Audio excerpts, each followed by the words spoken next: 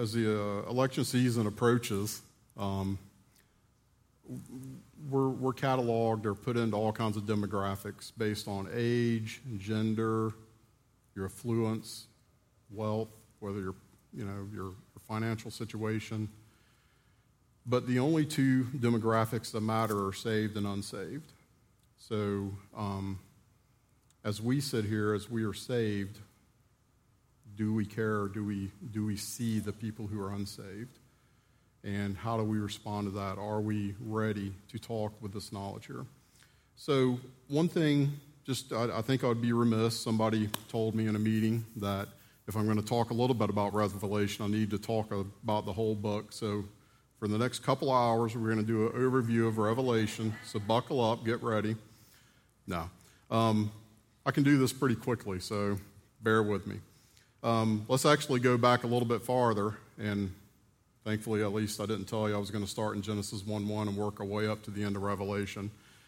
But if you think about it, Genesis 1:1, and I guess technically Genesis 1:26, that's when God created man in his own image. From Genesis 1:1 or 1:26 to Revelation 22:5, that encompasses the whole human history. That's what we have. That's what God's revealed to us. And he has sprinkled things in here with this, the promises to us, and he lays out our future. He maps it for us. So there's no doubt about what's going on.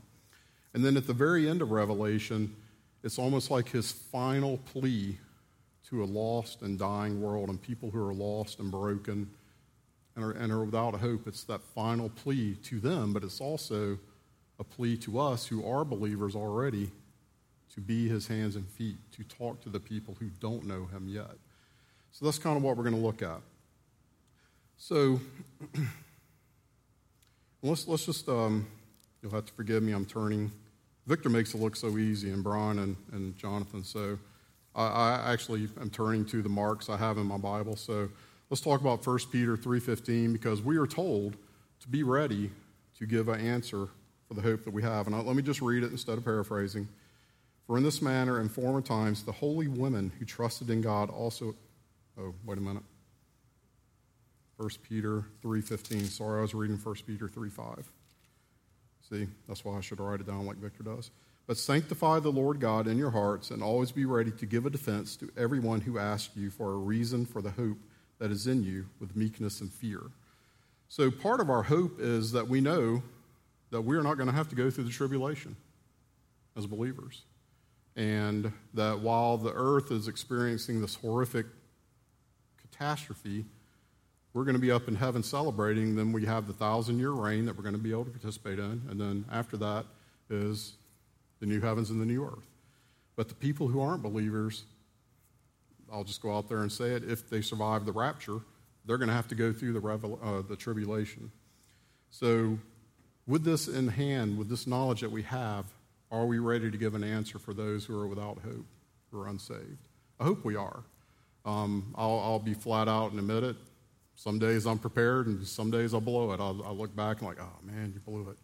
God arranged that for you, and you didn't talk to him. So if you blow it every once in a while, just pray, well, Lord, bring somebody who is ready into their lives, and he'll work through them. So back off the rabbit trail and back to where we're here. Let's talk about a little bit about Revelation. I personally, as I read this, I believe Revelation is literal. I believe there is a lot of symbolic things in Revelation, but I think as you read through this, it was literal. A great example, I think, of this is if you look at the tabernacle, there was a lot of symbolic stuff in the tabernacle as well as the temple, but it was an actual building. It was a literal building. It was a literal tent when it was a tabernacle that they carried around, but there was much symbology in there. So I think Revelation is the same, that there is a lot of symbology in Revelation, but it's also going to be literal. Again, there are people that say it's all symbolic, but I think as we go through here, because we're going to find out that Jesus himself says that Revelation is his testimony, I don't think his testimony would be just symbolic. You can let the Holy Spirit speak to you on that, but that's my slant on it. I also think that, for the most part, Revelation is chronological. You can start reading in verse 1 of chapter 1 and go through to the end, and it's chronological. There are times where We'll come to the end of the chapter. There will be a statement at the end of that chapter, and then maybe the next chapter or two gives more details about that statement at the end of that chapter. But again, it is a chronological flow as you go through here. So let's actually talk about Revelation. Again, it is the revelation of Christ, his testimony. And if we turn to Revelation chapter 1, verse 19, hopefully I'll read the right verse this time when I turn there. Revelation chapter 1, verse 19. This is John. This is Jesus talking to John. Write the things which you have seen, the things which are, and the things which will take place after this. So this is John's commission for writing the book of Revelation. And as we look at this, I mean, it kind of tells us what's going on, a little bit of an outline here. So he's first told, write the things which you have seen. Well, that's chapter 1 of Revelation, the glorified Christ. Pretty simple. Then he says, write the things which are. Okay, well, that's chapter 2 and 3. Those chapters were letters that were written to the historic churches in Asia in the time of John, and it's also letters written to us. This is what's called the church age. So not only was it written for the people in John's historical time period, but it's for us as well, and for anything in the future until the rapture happens. That's the church age. So he is writing the things that are. And then he's told, write about the things which will take place after this. And that is the rest of the book of Revelation, chapter 4 through chapter 22, verse 5. Now, within those chapters of 4 through 22, verse 5, if we turn to Revelation chapter 1, there's a very important phrase there, and this is where a lot of people kind of get hung up is what they're talking about, but it says, after these things I looked, and behold, a door standing, and he goes on and finishes the verse. The thing I want to point out is this, is after these things. And the Greek word for that is metatalta. So if you're like me, when I'd read Revelation once or twice, but when I actually sat down and started studying this kind of perked my ears up. I was like, well, what is he talking about? After what things? Well, after chapters 2 and 3, the church age. So again, we're following this chronological order. So he's saying that after these things, talk about the things that are to come. Is it coming up on the screen? Okay, sorry. Y'all kind of keep looking. I'm like, are they getting it up there all right? Pay attention, Mark. Sorry. So as we go through this, we have these chapters, and if we break down these chapters, we can look at chapters 4 and 5, and I don't see how you can come to any other conclusion but that the church is going to be raptured, and this is us. You see the church in heaven in chapters 4 and 5. Okay, so once this event happens, that's when the tribulation on earth is going to begin. So we have chapters 4 and 5. This is the picture of the church, the bride of Christ in heaven, and for the 7-year period, all hell literally is going to break loose on the earth because the restraint is gone. Satan's going to be able to do his full power, do everything he wants to do, and there's nothing going to hold him back. So as you go through the rest of these chapters, 7 through 19, it talks about all the calamity and everything that's going to happen upon the earth. And if you read through it, it's horrifying. I mean, there's no other way around it. It's horrifying. And that's where if we study this, we think, okay, I'm a believer, but I know people that I love who aren't believers. This is possibly what they're going to go through if they don't become a believer. So that hopefully this will kind of shock. It shocked me a little bit. I was looking, I was like, wow, that's some really, really horrific stuff.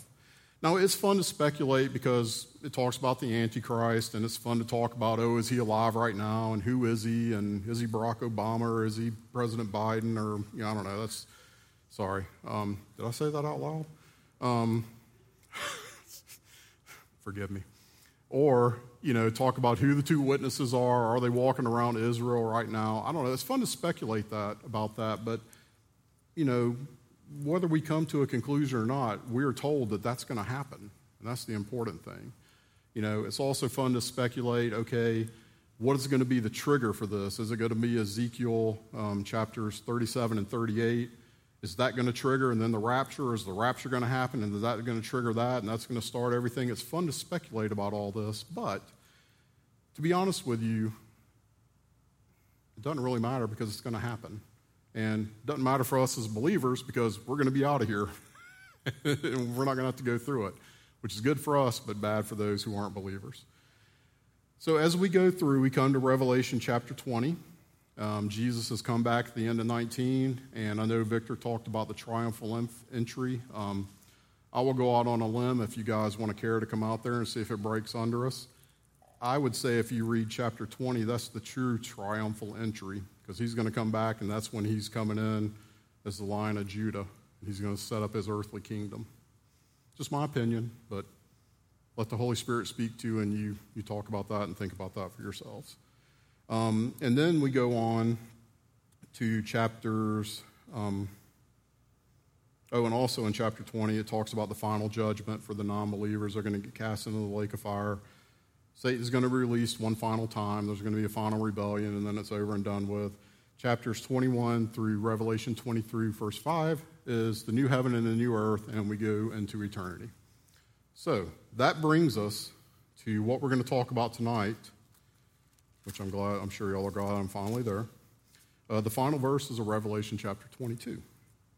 And we're going to go through this, and we're going to look at some things. We're going to dig in pretty deeply on some, and some I'm just not going to talk too much about. So if I offend you and you're really wanting to hear about one verse, come talk to me about it afterward, and we'll have a discussion. So let's just read through the entirety of the rest of the book, and then we'll come back and look at these individual verses and talk about them. Chapter 22, verse 6, "Then he said to me, 'These words are faithful and true. And the Lord God of the holy prophets sent his angel to show his servants the things which must shortly take place. Behold, I am coming quickly. Blessed is he who keeps the words of the prophecy of this book.' Now I, John, saw and heard these things. And when I heard and saw, I fell down to worship before the feet of the angel who showed me these things." Verse 9. "Then he said to me, 'See that you do not do that, for I am your fellow servant, and of your brethren the prophets, and of those who keep the words of this book. Worship God.' And he said to me, 'Do not seal the words of this prophecy of this book, for the time is at hand. He who is unjust, let him be unjust still. He who is filthy, let him be filthy still. He who is righteous, let him be righteous still. He who is holy, let him be holy still.'" Verse 12. "And behold, I am coming quickly, and my reward is with me to give to everyone according to his work. I am the Alpha and the Omega, the beginning and the end, the first and the last.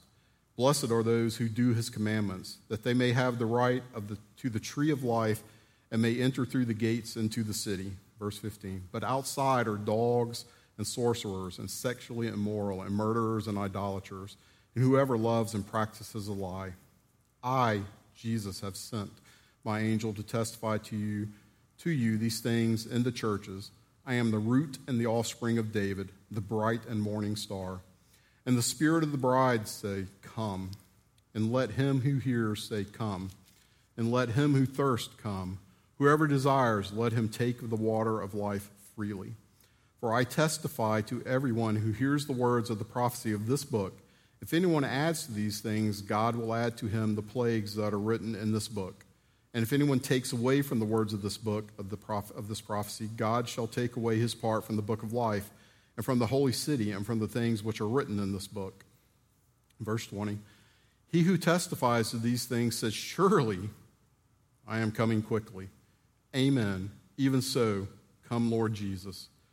Finally, the grace of our Lord Jesus Christ be with you all. Amen. So let's jump back through here, and let's talk about some of these verses as we go through. Verse 6, "And then he said to me, 'These words are faithful and true,'" and that word faithful is dependable. And I kind of like one of the definitions I read for true, without fiction. So you could read that, "And he said to me, 'These words are dependable and without fiction.'" So what this is saying is everything in this book, now whether some people want to argue about the book here that he's talking about, is it the Bible or is it Revelation? I don't really think it matters. I personally think he's talking about the book of Revelation, but whether it's the Bible or not, faithful or true or what's in the Bible, faithful or true or what's in Revelation, is it the book of this prophecy, which is Revelation, or is it the prophecy of this book, anyway. You know what I'm saying. I don't think there's a loophole here. You can look, but there's not a loophole as to what the book he's talking about. And the Lord God of the holy prophets sent his angel to show his servants the things which must shortly take place. So that's kind of a little bit of a bridge here between 5 and 7. I really want to start looking at verse 7 here. And one thing as I was reading through here, and you know when you see things repeatedly in the scripture that you really ought to kind of pause and pay attention and look at it and see what he's trying to tell us. So within these couple of verses here that we're reading, he mentions, which again I just said I think it's the book of Revelation, he mentions that 7 times. He mentions it in verse 7, verse 9, verse 10, twice in verse 18, and twice in verse 19. So if he's mentioning this book 7 times, I need to stop and pay attention and see what he's wanting me to know. He also, and one time he mentions the book of life, that's in verse 19. So he says book 8 times, but one time is the book of life. 3 times Jesus tells us he's coming quickly. Okay, that must mean he really wants me to pay attention and realize he's coming quickly. He tells us this in verse 7, in verse 12, and verse 20. And it's interesting because in 7 he says, behold, and in verse 12 he says, behold, I am coming quickly. And as Victor has pointed out numerous times in his studies, that word behold means stop and think about it. But finally, the 3rd time when he mentions that he's coming back quickly in verse 20, he says, surely, without a doubt, I am coming quickly. So think about it. It's for sure, guaranteed, I'm coming back quickly, or I'm coming quickly. So again, that should make our antennas kind of go up and, okay, what is he wanting us to get out of this? What does he want us to hear? And then also, 3 times he specifically calls Revelation his testimony. Jesus himself does. And you find that in verse 16, verse 18, and verse 20. So, as we go through here, let's keep that in mind, that he's telling us he's coming back quickly. And again, we can read the signs of the times, read Matthew chapter 24. And I mean, I don't have a doubt that he is coming back quickly. You know, it's just a matter of when.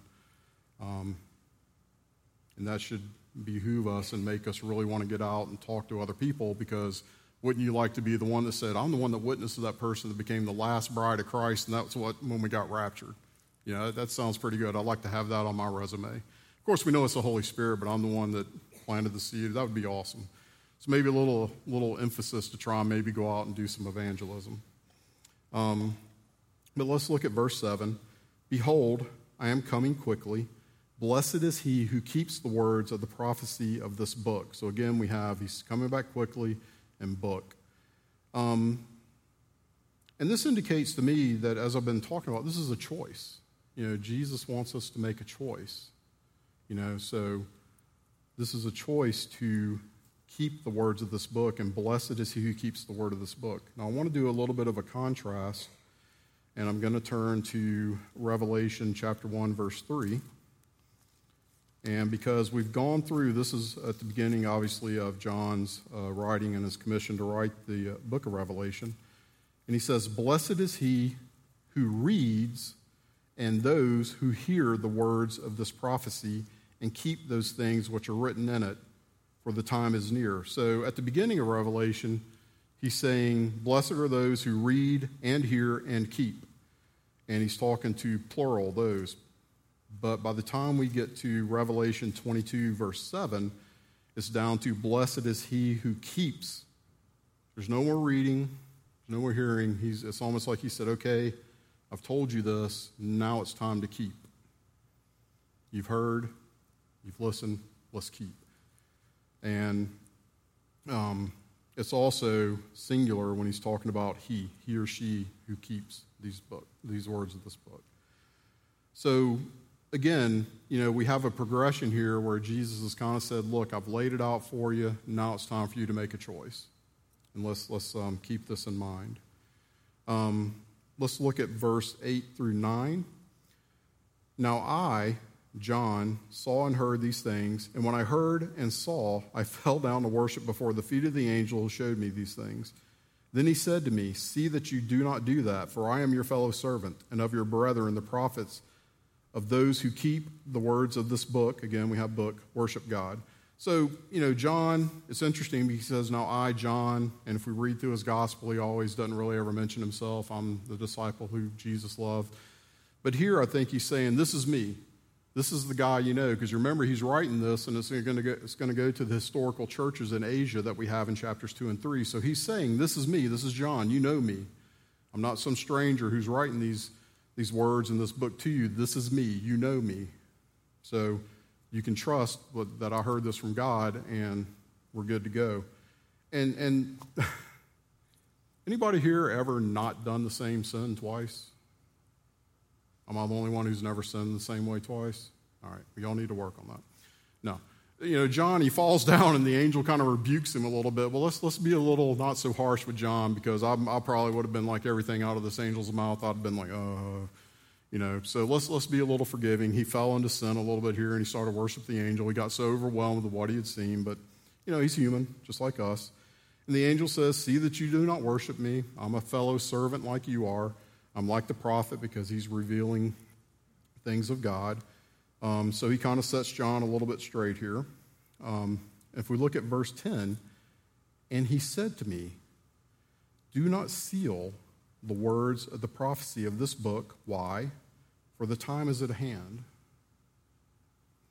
So when I read that, it kind of made me do a little bit of a comparison and contrast. If you remember Daniel was told 3 times in Daniel 8:26 and in chapter 12, verse 4, and also in verses 9 and 10, he was told to seal the book up because the time was not at hand. And of course, we know Daniel, a lot of his prophecy was about the tribulation period, which is the period of revelation that we have here in chapters 6 through 19. So in contrast to Daniel, who was told to seal up the book because the time wasn't ready, John is told, don't seal the book. Let it loose. Let it go out. Spread it. Talk about it. Let it do its job. Let it work. Let it work in the world. Now is the time. We are in this time. Not only in the time of John and history, but us, today. This is for us. We are still in the church age. So let it loose. We shouldn't shy away from talking about prophecy, and we shouldn't shy away from talking about the book of Revelation. Some people I was a little bit intimidated when I chose to teach this on Tuesdays, but, this is Jesus' testimony, and he's directly telling us, let it loose. Let it out. Don't seal it, because now is the time. And then if we look at verse 11, this is a little tough sometimes, but if you dig into it a little bit, you kind of get a gist of what he's saying. He who is unjust, let him be unjust still. He who is filthy, let him be filthy still. He who is righteous, let him be righteous still. He who is holy, let him be holy still. So it kind of goes against what we kind of always think. We need to go out and we need to talk to people, and we don't want them to be unjust. We don't want them to be filthy. We want them to be righteous. Well, that's true. But what he's saying is, those who are unjust, let them continue in that. Those who are filthy, let them continue in that. Those who are righteous, let them continue in that as they make that choice. Those who are holy, let them be that, because it's not our responsibility to turn these people. Our responsibility is to let the gospel loose, to talk, to let the Holy Spirit work. And it's up to that person and the Holy Spirit to come to an agreement, just as we made the decision to give our lives to Christ when he was working on us. So that's what this verse is talking about. It takes the responsibility off of us. Hopefully that's a relief. If I go out and evangelize and nobody drops on their knees and comes to Christ, well, I was a failure. No, you're doing what the Lord told you to do. So this, to me, is a little bit of a relief because it takes the responsibility off of my shoulders, thankfully, and off of your shoulders. Y'all still with me? Are we good? A couple of times I've been waiting for that. Been a great place for an amen, and it's kind of, so anyway. Come on, bolster me a little bit here. I'm a little nervous. I don't usually do this. Verse 12, sorry. And behold, I am coming quickly. Again, this is Jesus himself speaking, telling, I am coming quickly. My reward is with me to give to everyone according to his work. And this can be a little bit of a stumbling block if you don't really dig into this verse. Because it almost, if you read it on the surface, you could talk to somebody and it's like, see, I knew it was a works. I knew I could earn my way into heaven. Because Jesus himself said he's coming to give me my reward based on my works. Well, that's not exactly what he's saying. I'm not going to go into all the verses and talk about it because we know where they are, but we know that salvation is a gift. It's nothing we can earn. So when he says that he's coming with his reward, and he's bringing his reward with him for every work, and that word work is singular. It's not works like we have preordained or foreordained works that we were supposed to do once we become a believer. But he's talking about a singular work. So what is the singular work that he's talking about? Well, for the believer, the reward that we're going to get from our singular work, and the singular work we find in John chapter 6, verses 28 and 29. Jesus was talking with his boys, and then they said to him, what shall we do that we may work the works of God? And Jesus answered and said to them, this is the work of God, that you believe in him whom he sent. Pretty straightforward. That's the work that he's talking about here in Revelation. Not works, but the singular work of believing in Christ and turning everything over to him for your salvation. That's the work that he's speaking of, and we get the reward for that. Our reward is we get to spend eternity with him. Now, the singular work for the unbeliever is that they didn't accept Christ. They didn't make the same choice we did, and their reward is going to be the lake of fire. So this is, and again, that's what the reward he's talking about. Any questions? Usually when I teach at home, I stop and let people ask questions. I'm not going to make you come up on stage if you have a question, except for you, Jonathan. You can ask me a question. You'll ask me a hard one. Okay. You had your chance. Verse 13. I am the Alpha and the Omega, the beginning and the end, the first and the last. So this is Jesus talking specifically. He's basically saying, I'm the one who started everything. I'm going to finish everything. I'm going to leave nothing undone. That's what he's telling us. And for those of us who may have people that we know that say, well, Jesus isn't God and this, that, and the other. Well, Jesus right here is saying, I am the Alpha and the Omega, the beginning and the end, the first and the last. I would like to direct you to Revelation chapter 21, verse 6. And that verse says, and he said to me, it is done. I am the Alpha and the Omega, the beginning and the end. I will give of the fountain of the water of life freely to him who thirsts. This is clearly God the Father talking in verse 21:6. He's calling himself the Alpha and Omega, the beginning and the end. In the verse we were just reading, Jesus is saying the same thing. And if you want a little bit more to dig into, he's like, well, it's the same chapter you're reading, and yeah, those people that wrote this book, they cobbled that in there. Let's turn to Isaiah chapter 44, verse 6. Let me get there. Chapter 44, verse 6. Thus says the Lord, and that's capital L, capital O, capital R, capital D, make note of that. Thus says the Lord, the King of Israel, and his Redeemer, the Lord of hosts, I am the first and I am the last. Beside me there is no God. That's pretty clearly God the Father saying, I am the first, I am the last. If Jesus is saying the same thing, does that mean Jesus is a liar if you say that he's not God? Or are you just stuck in your unbelief? And also, it basically kind of says the same thing. We're going to look at Isaiah 48, verse 12. Listen to me, O Jacob and Israel, my called. I am he. Again, this is God the Father. I am the first. I am also the last. So, I guess this is more of an apologetics type verse that I'm hitting on here. If Jesus himself is claiming to be the first and the last, the Alpha and the Omega, and then God the Father is, seems to me Jesus is God too. So we can take it to the bank that when Jesus is talking about all this, that this is God himself telling us as well. Let's move on. Let's look at this. Verse 14. Blessed are those who do his commandments, that they may have the right to the tree of life and may enter through the gates into the city. Does anyone here have blessed are those who wash his robes? Anyone have that translation?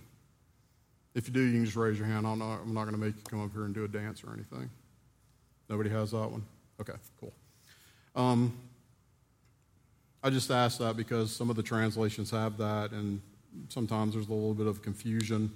But essentially, it's the same thing as blessed are those who do his commandments, blessed are those who wash their robes in the blood. So we're going to turn to 1 John 3:23 because we want to know what is God's commandments. If we want to do God's commandment, we need to know what his commandment is.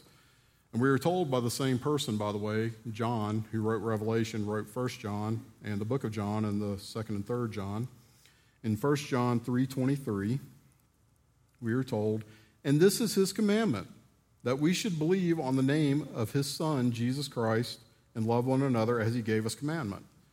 So, if you want to do God's command and be blessed, trust in him who was sent by God, and that's Jesus Christ, and to love one another as he loves us. Sorry, I keep losing my place. So, by doing that, and I guess just a side note about the washing of the robes, if you look in Revelation chapter 7, verse 14. Let me turn there real quick. "And I said to him, 'Sir, you know,' and he said to me, 'These are the ones who come out of the great tribulation and washed their robes and made them white in the blood of the Lamb.'" So it's talking about basically the same thing as doing his commandments, which is trust on the Son of the Lord. So if you trust in the Son that was sent by God, you're washing your robe. If you wash your robe, you've trusted in the Lord. So no matter what your translation says, it's the same thing. Everybody still with me? Okay, I've got 15 minutes. So let's look at verse 18. "So if we know if we do his commandments, we are blessed, and we get to enter into the city through the gates and partake of the tree of life." Well, what happens to those who don't obey his commandments, don't do his commandments? That's what we have in verse 15. "But outside are dogs and sorcerers and sexually immoral and murderers and idolaters and whoever loves and practices a lie." So I guess when I kind of pictured this in my mind when I was a young believer, I was thinking, okay, so we've got this great city that God's getting here, and then it's almost like a moat around it where all this other stuff's going on. No, that's not what it's talking about. We're actually told, I'm going to go back, which one, to verse Revelation 21:8. And this, again, is talking about the people who will not inherit the kingdom. It's basically the same thing, the same list, but the cowardly, unbelieving, abominable, and you can substitute a dog for abominable in the verse that we're doing. It's the same list. Murderers, sexually immoral, sorcerers, idolaters, and all liars shall have their part in the lake which burns with fire and brimstone, which is the second death. So what he's talking of is if you do his commandments, you're going to be able to enter into the city, partake of the tree of life freely. If you don't, you're going to be in the lake of fire. And that's not good. I'm sure we all know people here that right now, if they don't make a decision and Jesus came back, they could end up in the lake of fire. We don't want that. So again, what are we doing with our salvation when we know this is going to happen? What are we doing here? And just as very interesting how the last thing here says, whoever loves or practices the lie, didn't it all kind of go down the tubes when Satan told a lie and it was believed way back in Genesis? Just something to think about. Verse 16, "I, Jesus, have sent my angel to testify to you these things in the churches." So again, this is really the only place where Jesus says, "I, Jesus, this is what I'm doing." He does other things, but this is him specifically identifying himself and saying, "I have done this." So again, something to pay attention to. And again, he claims this book, that we're studying part of, but the Revelation is his testimony. He's testifying with it. So again, let's sit up, get our antennas in tune, and pay attention. And when he says, "I am the root and the offspring of David," I think that's very important because there's a lot of people out there and other beliefs, Hare Krishna, Ascended Masters, Muhammad. I think it's interesting that he specifically says by saying, I am the root and the offspring of David. So he's saying, I am the beginning of David, and I am also the offspring of David. He says that because what he wants to say is this is nobody but the biblical Jewish Messiah. He's being very specific of who he is when he says this. It's not just somebody else that's out there spouting a bunch of stuff. He says, I am the one that you have read about in the Jewish book here of the Bible. So I think that's very important that we make sure that we know he is the Jewish Messiah, the biblical Messiah. And then he finishes up with a very interesting description of himself. This is the last kind of description that he gives of himself in the Bible. He says, he is the bright and morning star. So when he talks about this, it's more of like a dawning of a new age, and we all know that when we became believers, you know, we have a new life, it's a new day, we're starting on a new journey here, which is awesome, and it's great, but it struck me because like that kind of sounds familiar. I think I've read that somewhere else in the Bible. And sure enough, if we turn to Isaiah, and I lost my book place, so forgive me, it may take me a minute to get to it, because I want to read it, not just tell you. It's up there on the screen, though, so maybe y'all should read it to me while I'm looking. 14:12, Isaiah 14:12. How you are fallen from heaven, O Lucifer. Really? Lucifer? Seriously? Son of the morning. So we have Lucifer being called a bright and morning star, which I find interesting, that Jesus would call himself the bright and morning star, and Lucifer is also called the bright and morning star. So if we think about this, let me be a little personal with you guys. I didn't become a believer till I was 34. You know, Lucifer, he makes all kinds of promises too, just like Jesus does. Some of the things I believed before I became a believer that Lucifer promised to me: if you drink this much alcohol, you'll be happy. If you smoke this much pot, you'll be happy. If you talk this girl into going home with you from the bar, you'll be happy. And then once I got married and had kids, if you work this hard and make this much money, you're going to be happy. You'll be fulfilled. If you have this position in your job, you attain this title, you'll be happy. I swallowed it, hook, line, and sinker. Maybe some of those are ringing true with you. Some of y'all may have some other lies you believed from Satan before you became a believer. But every one of his promises that he made to you, to me, before we were believers, they were false. He couldn't follow through. Now, they were fun for a season, no doubt about that, but they didn't fulfill, they didn't satisfy, they weren't eternal. But Jesus, the true bright and morning star, every one of his promises will be fulfilled. He is the one who satisfies us, who fills that longing in our hearts, that gives us the strength to go on through this broken world, because we're looking forward to what we have coming. That is our blessed hope. That's what we have going for us. But those who are still continuing to believe his lies, they're lost. And this is their future. If you read through the book of Revelation, this is what they get to look forward to. So let's move on to verse 17. And the Spirit and the bride say, come. And let him who hears say, come. And let him who thirsts come. Whoever desires, let him take the water of life freely. So the Spirit and the bride say, come. Are they saying, come, Lord Jesus, come quickly? Or are they talking to the unbeliever, come to Jesus? I think they're saying both. I know I'm part of the bride of Christ, and there's days when I sit there and I say, Lord, just come on back. I'm ready. And then I pause and I think, wait a minute, there's people I love who aren't believers. Please don't come back yet. Please don't. So I think that it's both. We're pleading for the Lord to come back quickly, and we're also pleading, which we have in the last part of the verse, to come. And this is Jesus' desire. Whoever. You know, sometimes I look at my life and I think, man, you got a lemon with me, man. When you chose me, you just got a real lemon when I blow it or I mess up. But no, Jesus knew. He knew what he was getting. He made some lemonade out of me, so he made a little lemonade probably out of all y'all too. So it's all good. But whoever chooses to take the water of life freely, and that word freely is actually undeservedly. And we're all undeserved. We've all come to drink of the water of life undeservedly. Because if we were deserving, then Jesus came and died for nothing. So just remember, it's always grace and it's always undeservedly. Verse 18. For I testify, again, this is the testimony, I testify to everyone who hears the words of the prophecy of this book. If anyone adds to these things, God will add to him the plagues that are written in this book. And if anyone takes away from the words of this book, of this prophecy, God shall take away his part from the book of life, from the holy city, and from the things which are written in this book. So again, okay, do we take away from this book of Revelation or do we take away from the book of the Bible? Does it really matter? You don't want to take away from any of it because it's all God's words.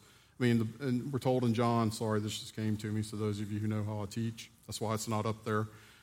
We're told in John that Jesus is the Word and he became the flesh. So if you take away from this Word, you're taking away from Jesus. You're taking away from him. It's not just a written text here that you're not neglecting to talk about. You're taking away from Jesus himself. So it's very, very careful. You need to be careful about, and it's not just pastors or teachers who teach. This is everybody who reads the Word. Don't take away from it. It's not just your teachers or leaders or whatever. It's everybody who claims and says they're a believer. We're not to take away from this book. Or you can see what happens. Now, very interesting, we're actually told in Deuteronomy chapter 4, verse 2, a little bit of the same thing. So let me turn there real quick. In Deuteronomy chapter 2, verse 4, you shall not add to the word which I command you, nor take from it, that you may keep the commandments of the Lord your God, which I command you. So again, this is echoed as Jesus is echoing this, which was told in Deuteronomy.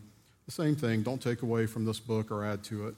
Also, I would like to point out to you, in Matthew 16, verse 6, we have Jesus himself saying, Then Jesus said to them, Take heed and beware of the leaven of the Pharisees and the Sadducees. And I think that's a little bit germane to what we're talking about here of taking away and adding to, because as you know, the Pharisees added a whole bunch to the Word of God.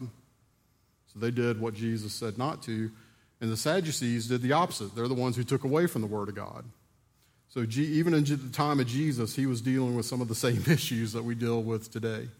You know, there's people out there and they're maligning the Word of God, and they're maligning Jesus, and they're just down on him, and they're not preaching or talking about what they should. So let's wrap it up here. In verse 20, he who testifies to these things said, and so the he obviously is Jesus, surely I am coming quickly. And then we have John, amen, even so, come Lord Jesus. The grace of our Lord Jesus Christ be with you all, amen. So I hope that as we've gone through this, that this was a little bit of an encouragement, maybe an eye-opener as it was for me when I first did this study. And let's look at our people that we interact with in our lives. You know, let's look at them a little differently. If we know they're not saved, let's talk to them. You know, you don't have to know every verse by heart. It helps, but, just talk to them about Jesus. Talk to them about what he's done in your life, what you're doing, and just let the Lord work. It's not our responsibility to convert anybody or save anybody. Our responsibility is to tell them. That's all we're called to do. So hopefully that's a relief. I would like to actually finish with, if you all will turn to Matthew chapter 25. We're going to read verses 1 through 13, a very familiar passage of scriptures here, but I think it does play into what we're talking about tonight. I'm going to go ahead and start reading while you all are getting there. Chapter 25, verse 1 of Matthew. Then the kingdom of heaven shall be likened to 10 virgins who took their lamps and went out to meet the bridegroom. Now 5 of them were wise, and 5 were foolish. Those who were foolish took their lamps and took no oil with them, but the wise took oil in their vessels with their lamps. But while the bridegroom was delayed, they all slumbered and slept. And at midnight a cry was heard, Behold, the bridegroom is coming, go out to meet him. Then all those virgins arose and trimmed their lamps, and the foolish said to the wise, Give us some of your oil, for our lamps are going out. But the wise answered, saying, No, lest there should not be enough for us and you, but go rather to those who sell and buy for yourselves. And while they went to buy, the bridegroom came, and those who were ready went in with him to the wedding, and the door was shut. Afterward, the other virgins also came, saying, Lord, Lord, open to us. But he answered and said, Assuredly I say to you, I do not know you. Verse 13, Watch therefore, for you know neither the day nor the hour in which the Son of Man is coming. So again, this is probably a very familiar parable for all of us. I know we've heard it a few times. But I did want to emphasize that Jesus says that all the virgins were slumbering. Let us not be slumbering. Let us be wise. Let us be awake. Let us be vigilant. Let us talk to those that come across our paths who aren't believers. Let us love them as Jesus loved us and kept reaching out to us. Somebody shared with us. Let us be like that person who shared with you, who shared with me.